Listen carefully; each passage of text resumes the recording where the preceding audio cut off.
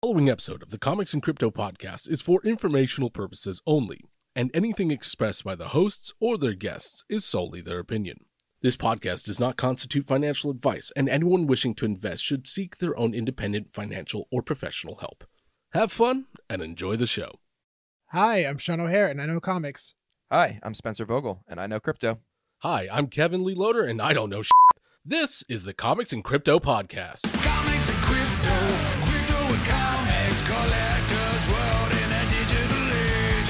Comics and crypto, crypto and comics, it's where the next billionaires will be rich. It's comics and crypto. Ash, hey! Thanks so much for joining us today. Hello, good afternoon. How are you? What's going on? Nice to see you guys. Well, thanks so much for joining us today. I've been really excited to talk to you. And congratulations. So you just started working with Golden Auctions. Yeah, back in September. Yeah, they Nice. acquired our company, and my former business partner, Sean Goodrich, and I are now running the comics vertical for Golden. That's amazing.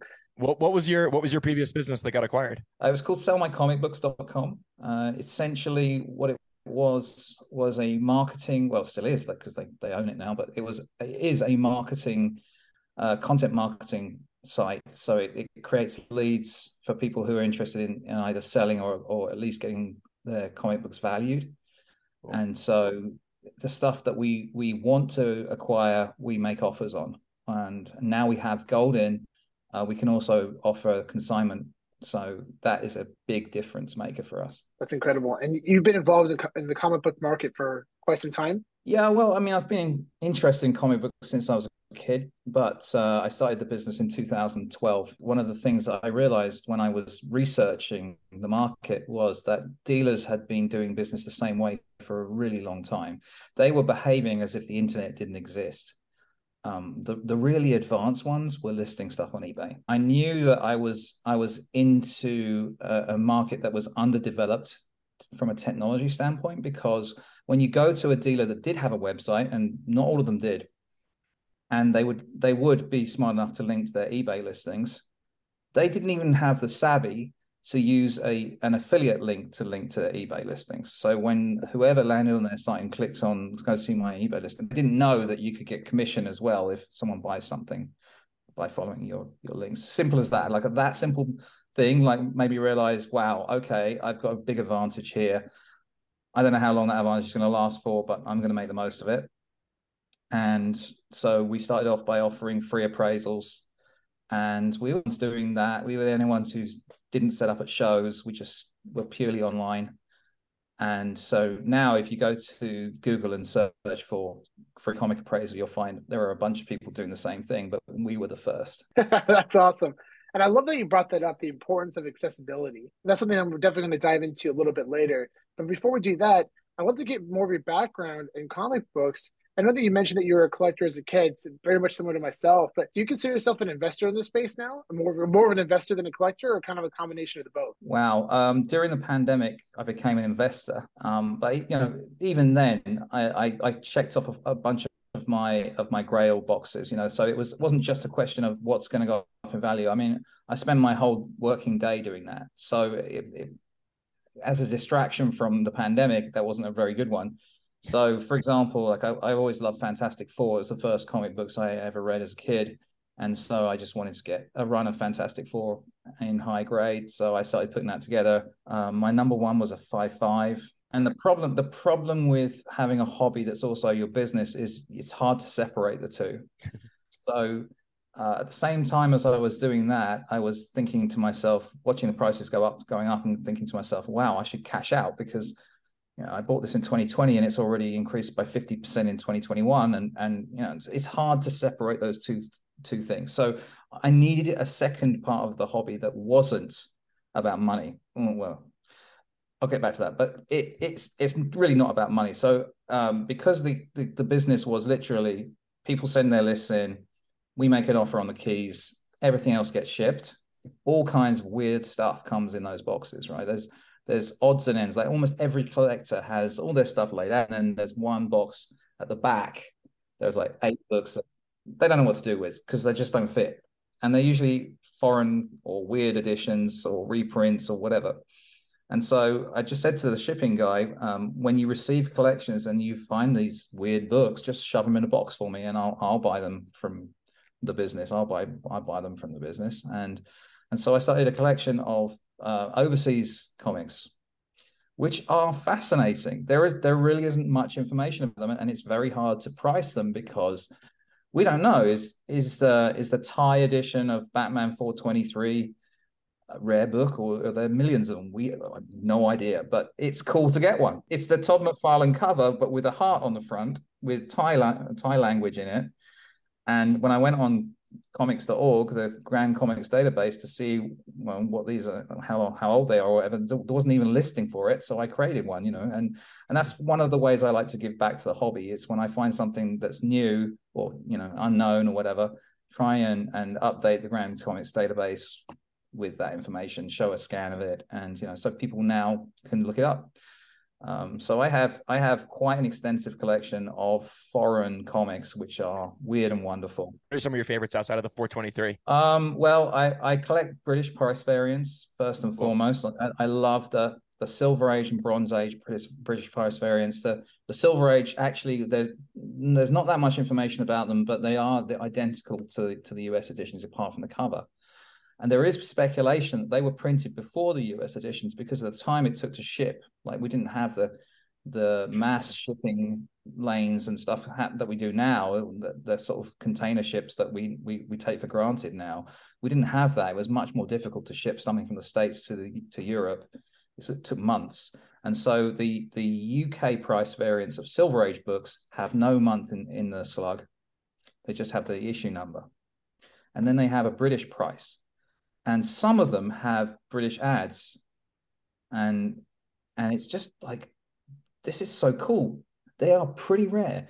In England, we don't have basements. We have attics, and things get put in the attic. When you don't know where to keep something, you shove it in a box and you shove it in the attic. And they are not insulated above. They're insulated. So if you imagine like a steepled roof like this, the insulation gets put on the floor of that space. So when you go into the attic, the insulation is underneath you. So anything that's stored in the attic is exposed to a lot of temperature fluctuation. And of course, if there's any moisture or whatever, So high grade British Silver Age comics are extremely scarce. If you look at the census on any key issue, any Marvel mega key issue, it's insane. It's 1 or 2% of the total census are UK. Sometimes even less. Like, I think AF-15, there's like 45 or something that are certified British price variants compared to 5,000 certified US ones. And it's like that across the board. Hulk 1 is extremely rare for a UK price variant. And so I started collecting them because I was like, well, they come in anyway. They come into the office almost for free, like they're in the collection. Nobody really wants them because people in the US don't know what they are and they don't value them as highly. That's the other thing. They're really rare, but they're undervalued compared to the US editions. And so I'm like, this is a no-brainer. One day someone's going to figure out these are actually should be more valuable than the US editions, not less. So yeah, so there's that. So what you asked me was, what's my favorite book apart from the Batman 423? I've got some Norwegian Tom and Jerry comics, and they're still in. Cool. You hear this all the time from people who don't know what comics are. They're still in the plastic. Well, these are still in the plastic, and somebody in Norway thought it would be a really good idea to sell children a comic book that also had like a toy hammer. And so when you see Tom trying to hit Jerry with a hammer, let's provide a hammer so that you can hit your sister or brother with it. I mean, that's a great idea, right? I've got those. They're kind of fun. I have all kinds of weird reprints of Silver Age DC were actually sold in the Pacific Islands with a special panel printed on the front cover, Pacific Islands edition in a different currency. I also have some Australian stuff, the Newton stuff, that was unofficial reprints of the Marvel Silver Age stuff. They just printed them and didn't tell them they were doing it. And some of those had stickers in the middle, and those are worth more if the stickers are intact and stuff. It's a huge minefield, and no one really knows what they're doing because it's all brand new, and CGC don't provide a lot of information on their website about it. That's so interesting. Yeah, I mean, because like in the U.S., I mean, like we've seen a lot of popularity with the Canadian price variants here, and you see those sell for a premium. And yeah, so I mean, I don't know, Sean, have you heard about these British price variants before? This is the first time I'm really hearing about them. Yeah, I've seen actually some German as well for like Fantastic Four 1, but they don't sell for very high prices. I mean, I've seen some on eBay in the past, and they a few $100s for a Fantastic Four 1 German edition, and it's raw. Yeah, like you mentioned, Spencer, Canadian price variants, they're pretty well sought after. I think some of the reprints, the European reprints, are much later. So the German Hulk 181 is from the 90s. So as you know, the later books were looked after and bought in quantities by people who thought they'd be worth a lot of money one day, and so they aren't as worth as much for that reason, because they're much later. But some collectors like to put together. They'll choose one key issue and they'll try and buy the versions from all the different countries. Like there's an Australian New Mutants 98 that's very expensive. And of course, now the newsstand variants are picking up in popularity. Yep. The theory being that those were put on newsstands. They weren't just sent to comic book stores in boxes, which is kind of strange because we had a comic book store in Maine until quite recently. And quite often the stuff that came from Diamond wasn't 9/8 shape when you opened the box. Like they were often quite badly damaged. They will probably be like 9092 brand new in the box before you even put it on a newsstand. Wow. So newsstand variants are considered to be about as rare, like 1 or 2% of the population. But the interesting part about Canadian price variants is that they were sold in the US. There are a few US cities that are geographically more northern than Canadian cities. So those what they call border cities, the ones like Buffalo, maybe. Yeah, I was thinking of I'm trying to think now.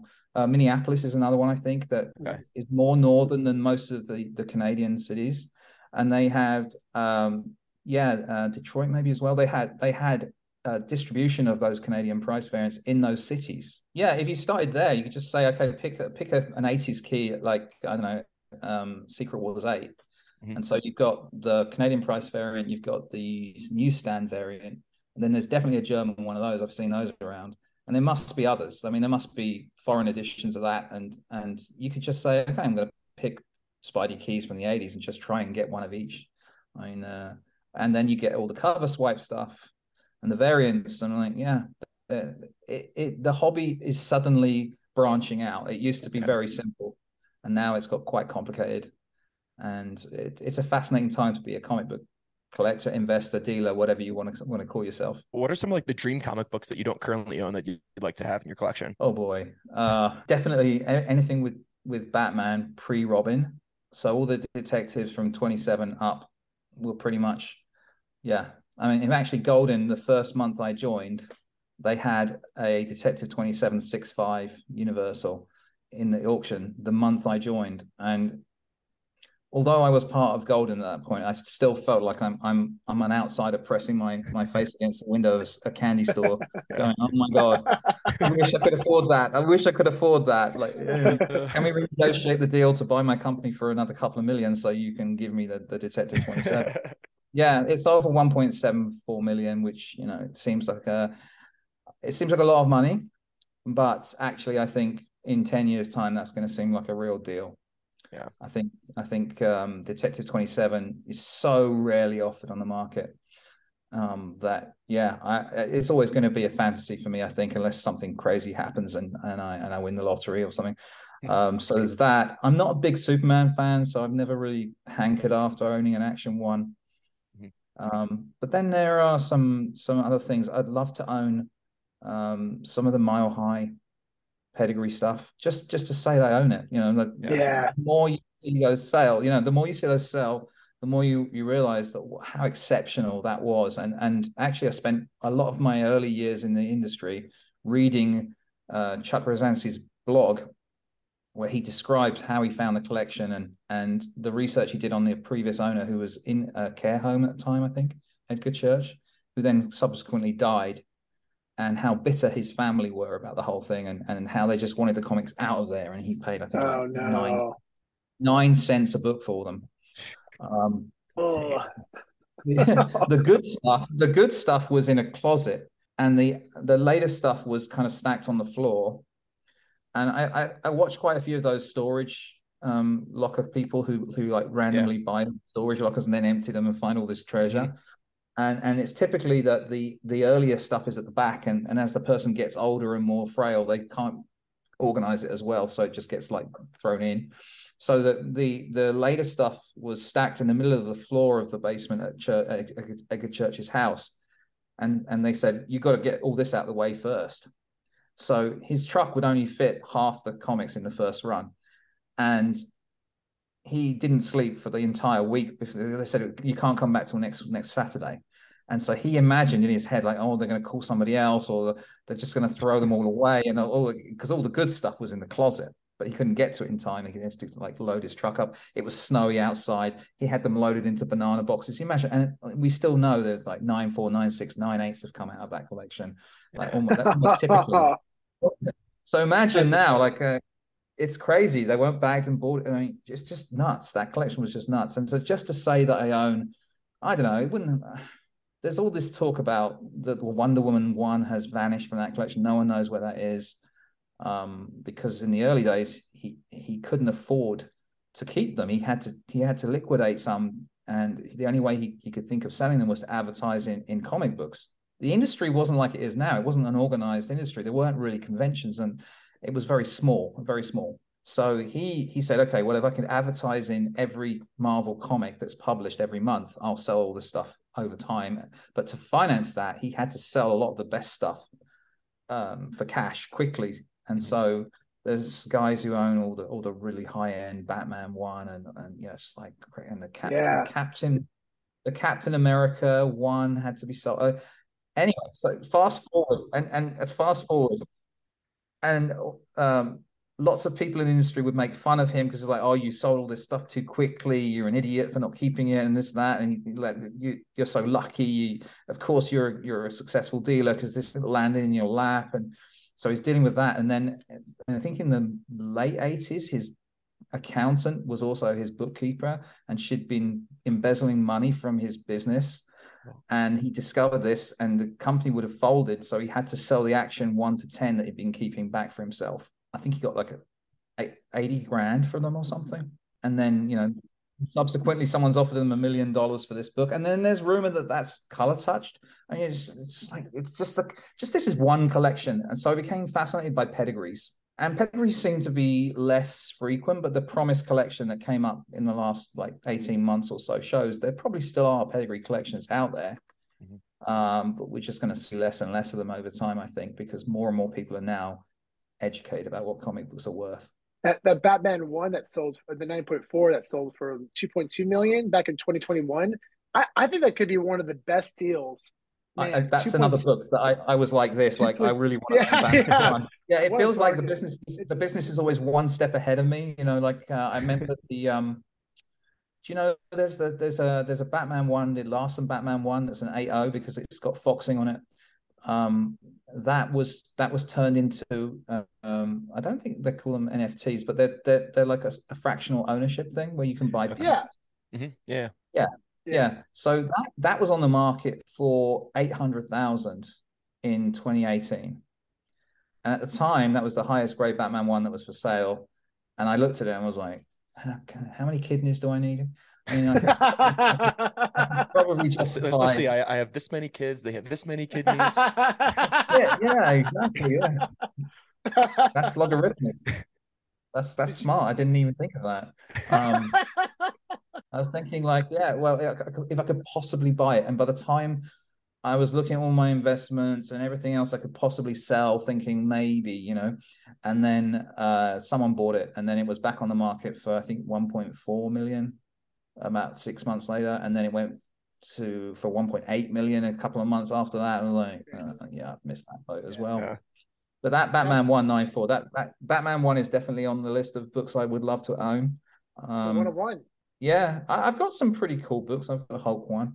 Hulk was always one of my favorite characters. I've got Crime Suspense 22, which I think is one of the best pre-code horror books with the those severed covers head. Are insane. Oh, those covers are insane. Yeah. I know. Oh man. I know. It's like, you can see why the Seduction of the Innocent thing was it landed perfectly at the right time. But it's still crazy to think that in the US, there were book burnings. Like, just think about that for a second. Like, never mind the censorship thing, but the fact that some German guy, let's face it, like, said, oh yes, you should stop your children from reading all these books, they're corrupting them, and let's organize book burnings and big bonfires and throw all these comic books on there because they're corrupting your children, right? And people fell for that. Like, we've come a long way, I hope. Back in 2017, I think 17 or 16, I had a chance to get a Fantastic Four 1 5.0 for around 7,000. I think it was around $7,000, and I had to liquidate most of my collection to do it, and I chickened out.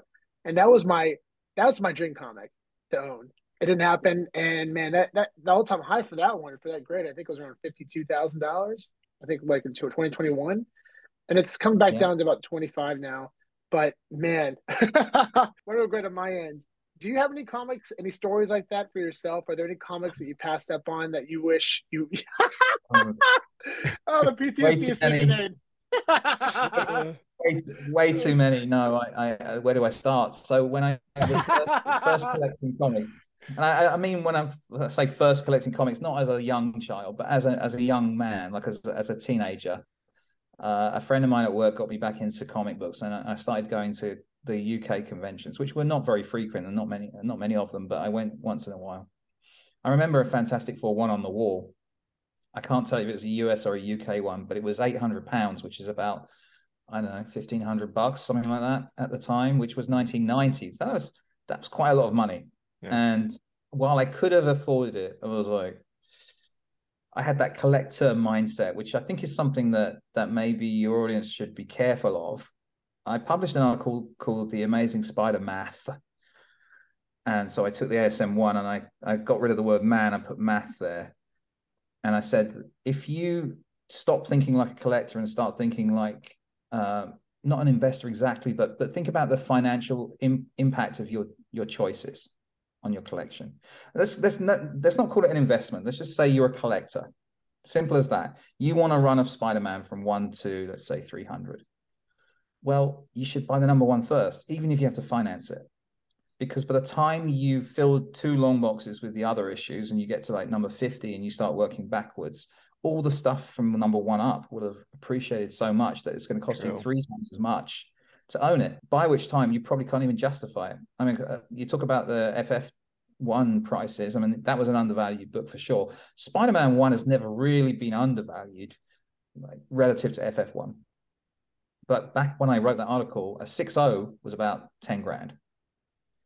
And I think those things peaked at 30, 35, and maybe they've come down a bit since then. But so if you just followed my advice and borrowed the 10 grand at, say, 4%, paid it off over 3 years, and then started adding 2, 3, 4, 5, 6, and gone the other way around, instead of sticking the cheap stuff at the back of a box and working forwards, you'd be quids in, because your collection would be worth 3 times as much, and you'd have done the hard bit first. It's like I don't know, it's like any job. Like, you go to work and there's always this one thing that on your desk that you really can't face, and the longer you leave it, the more difficult it gets. Like, there's this horrible phone call you have to make, or to a client or something, or this paperwork you just don't like to do. And it just gets heavier and heavier in your mind the longer you leave it. Well, it's kind of like that. The longer you leave it to buy that number 1 issue, the worse it's going to be when you actually come to do it, the more it's going to hurt. And I think that's kind of like a lesson for life too. But yeah, I did buy the Fantastic Four number 1 that I dreamed of in 2020, but I flipped it for 10K profit in 2021. And I kind of look back on that and go, that was kind of like, I sold out a little bit there. But yes. So that FF1 from 1990, that's one that stays with me. But Sean and I, back when we started working together, Sean Goodrich and I, we in 2015, we were literally living month to month. So we'd buy a collection, let's say it was 30 grand, and then it would cost us another 10 in fees to just get it certified. So that's 40 grand that's tied up. So all those books have gone to CGC, and the big keys come back the fastest, of course, but we need our money out, because by then we have another collection on our desk that we want to buy for another 30, 40, 50, 60 grand. The only place to get that money is from the keys that have already come back. So at one point we got ahead of ourselves, and we got momentum, and it gets to the point where instead of oh my God, you're just like checking the mailbox to get the keys back every day because you need to sell them to finance stuff. You've actually got a bit of money behind you and you've got momentum. So you've got economy or value tier books coming back from a year ago every week that are kind of like gravy on collections that you bought a year ago, and they're financing the next deal instead of you just like living hand to mouth. And so I said to him, well, do we really need to sell these big keys? Like, can we keep some of them? And I said it'd be like a sort of like a 401k. And so we bought this giant fireproof safe, like something from a Wild West movie with a big wheel on it. And we called it the Vault. And so once in a while, when we could afford to, we would keep one or two keys from a collection and put them in the vault, and we keep a spreadsheet to sort of like see where we're at with our investments.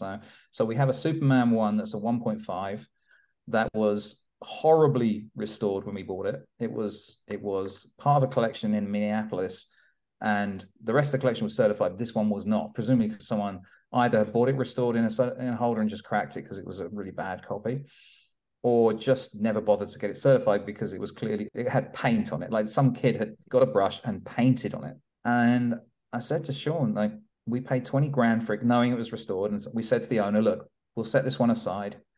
We'll do a deal for everything else. And then we'll talk about that last book at the end. And here are comps for restored copies of Superman 1 in this condition. That at the time, I think was about 30,000. I said, we'll give you 70% of retail, which was 20 grand roughly. Then we sent it off to get the restoration removed. And we were pretty confident it was going to be possible because it was just paint. We couldn't see any trimming or any pieces out or anything. It was just someone had just painted on it. I was like, for sure someone can remove that, right? So it got a universal 1.5. But it looked like worms. It looked like worms had eaten the cover. Like, I guess that's why the kid painted over it, because I guess insects got to it or something. There were like these weird like tracks through the cover. It's kind of a little ugly looking 1.5. But now that thing is worth, I don't know, $200,000+. Absolutely. Wow. I mean, a 0.5 restored recently sold for close to 100, I think 80 to 100. There's a private sale. Right. But that's incredible. Wow, that's awesome. 1.5. Wow. Yeah, and we also we just sold up. We had an All-American 16 first Green Lantern, also 1.5. Most of our Golden Age keys ended up being 1.5, 1.820. I think we have a Detective 35. So to answer your original question, yes, there's plenty of books we've let go that I wish I had back, but we stopped the rot by having our little vault of books. And so, I think we have 5 AF-15s and 4 ASM-1s and, we have Journey 83 and Hulk 1 and 2 or 3 Hulk 181s. And like, we didn't sell everything is what I'm trying to say. Yeah. Chuck Rosansky would have done the same if, he had the vision to realize that one day these Mile High books are going to be worth millions.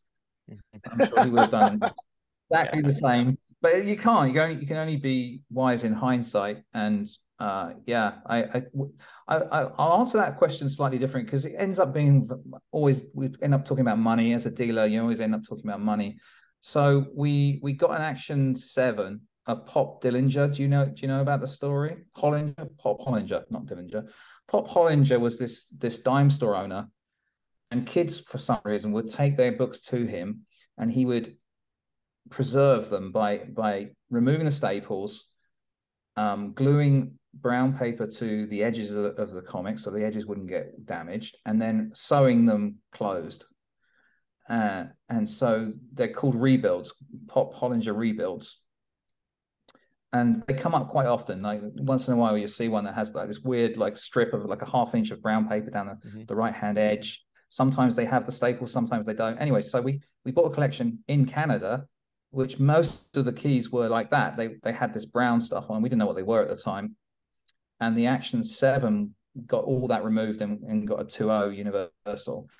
I wish we hadn't sold that because that's kind of like the poor man's Action 1. Second Superman cover. It's a very cool cover too. Like he's kind of hovering over Metropolis, I guess. And that's a really cool book. I wish we still had, not because of the value, just because it's cool.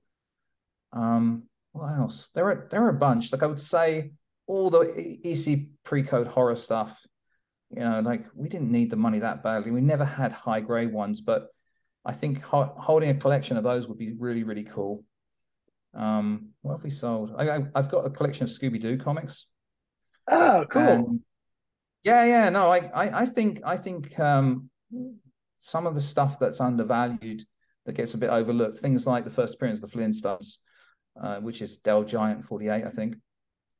Things like that, Top Cat #1, weird stuff like Barbie and Ken #1, and things that people associate with their childhood beyond comics. Yeah, I think are undervalued still in this market, and so I like to collect that. I've got the Scooby-Doo. I've got almost a full run of the original Gold Key Scooby-Doo. We bought that by accident. That came in a collection. It was like, honestly, you look at the Marvel, you look at the DC, you scan for other stuff, and then you overlook things like the Gold Key because they're usually not worth anything. And there was a full run of Scooby-Doo in this collection of gold, came in, and we got them basically for free. And I bought them from Sean, and yeah, they've done pretty well. I think Scooby-Doo 1 is now like 10 grand in 9.2 or 9.4. Oh, wow. There are also about the price variance, the test market price variance, 30 and 35 cent Marvel ones. Oh yeah. Yeah, of course. Yeah, so there's actually Scooby-Doo 1 test variant. Only one has ever sold in the open market, and it was a 1.0, and it sold for, I think, $1,000 or something crazy, because they're just so rare. Those test variants, apart from Star Wars, are which are also rare, but there are many more. For some reason, there are many more of those. I think because Star Wars was such a cultural phenomenon that people kept those comics more frequently, maybe. But like a Flintstones 1 or a Scooby-Doo 1. Eternals 1 is another example. Eternals 1, like a 35 cent variant. Eternals 1 is a 30-cent variant, but those 30-cent variants aren't as valuable because they're more common. They show up more often, and I think partly because they look different, right? So people say, oh, that's got like a starburst on the front cover instead of a circle or a square. What's that? So people remember that. They're like, oh, that looks different, and it really does. And so the 35-cent ones look exactly like the 30-cent ones, except they have a 5 instead of a 0. Sean's got a philosophy about collecting, which is buy something or collect something that you don't see often enough, so it's a challenge to find it. But when you do find it, you can afford it. Because what's the point really of me saying, oh, I want to have a Detective 27? Well, join the queue of people that want a Detective 27. And I won't go to 4 even if one does show up. So, it's a bit pointless to want one of those. But, Scooby-Doo 1990s price variant will probably cost me $5 if I ever find it. There's the thrill of the chase, but it's not going to bankrupt me when I do find it. There's some cool books. I mean, we've bought some amazing Golden Age collections of crime and horror. And I wish we kept some of those because you just don't see them very often. Toby Press stuff from 1952. And yeah, it's just rare. So are there any other comics or collectibles that are going on auction soon on Golden that you'd like to highlight, just for our audience in case you want to, promote them, or just like any news about the company you'd like to share? Really, just any final thoughts? Yeah, there's a couple. We have the first Elite comic sale that Sean Goodrich and I are responsible for putting together launches on Valentine's Day, which a lot of love to go around. We have some pretty incredible books in there. There's a Captain America 1. Almost all the Silver Age keys are represented there in nice grades. X-Men 1, FF1, AF15. You could literally round off a whole Grail collection on that one sale. Also, we like to mix it up, so we've got some high grade Bronze Age stuff like that. So while they may not be worth the earth, they're not worth anywhere near as much as an AF15. It's hard to find those Marvel 20 centers in really high grade. They're really tough. So we consider those books to be elite worthy. But if you go to golden.co and look at the auction, actually I can say .com now because we just bought the .com. So you can go to golden.com. Oh, you'll nice. find the comic auction. Yeah, somebody made some good money on that. Excited about this. So this is so new that it's so new I keep forgetting to say that. I don't need to say golden.co anymore. It's golden.com. So you can go to golden.com and check out the Elite auction. And there's I think a few dozen really amazing books in there. So I wouldn't want to highlight anyone in particular. But personally, I think a Cap 1 is a grail for most people, just to own the first appearance of Captain America. It's got such an iconic cover. That's very cool. I would like to talk about one service that we've just launched, which is so new that it's not even on the website yet. And it's called Pressing with Golden. If you're a collector or even a dealer who has acquired some books that need to be pressed before they're graded. Currently, you're looking at a turnaround time in the market of several months, like 6 to 8 months, just to get them pressed. But you have to pay for the service on day one. So you're paying for the pressing and grading on day one, and you could be looking at up to 2 years to get your books in your hands. That's a lot of money to lay out that far in advance. So Pressing with Goldin, we will turn around your book in 7 days. It'll be pressed within 7 business days by our staff. We've been pressing for years. We're experts at it. We will charge you $0 upfront for the pressing and the grading. So if you are a dealer, let's say you're a dealer, like we used to have the same problem. As I told you earlier, when Sean and I started out, we'd have money in a collection and we couldn't afford to buy the next collection because the money was tied up in the grading fees and the pressing fees. So if you're a dealer, this makes a big difference. You could have $2,000, $3,000, $4,000 extra cash in your pocket if you use Pressing with Goldin, because you aren't waiting a year to get that money back. You don't need to spend any of it because you don't pay anything until the item's sold by Goldin. So it frees up a lot of cash flow for dealers and even collectors. Like, it can be a big difference. Like, some people can go, I'd love to have my ASM 300 pressed and graded. I just can't afford it. Well, as long as you're prepared to sell it with Goldin, we'll do all that for you for free up front. So it all gets paid at the back end. So that's a new service, and I'm really excited about that. Everyone I've spoken to about it is excited about it. So Pressing with Goldin is going to be a thing. Yeah, it's been a blast to see the collectible space grow over the past just couple of years, and especially with the community that we connect with the VV community. A lot of them started with digital collectibles first, and now they're getting more involved in the physical space, which is really exciting to see.